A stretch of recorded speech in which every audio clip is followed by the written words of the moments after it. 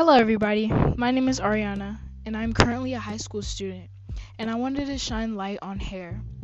Now, when I was little, I used to hate my hair, and I could never see how beautiful my hair was.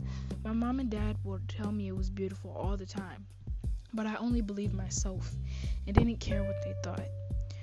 So, when I got a little older, I decided to start straightening my hair over and over again, every day.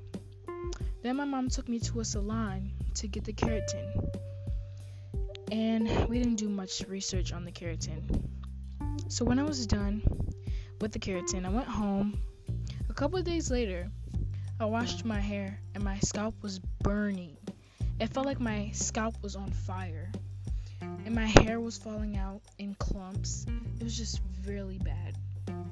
It took me a long time to get my hair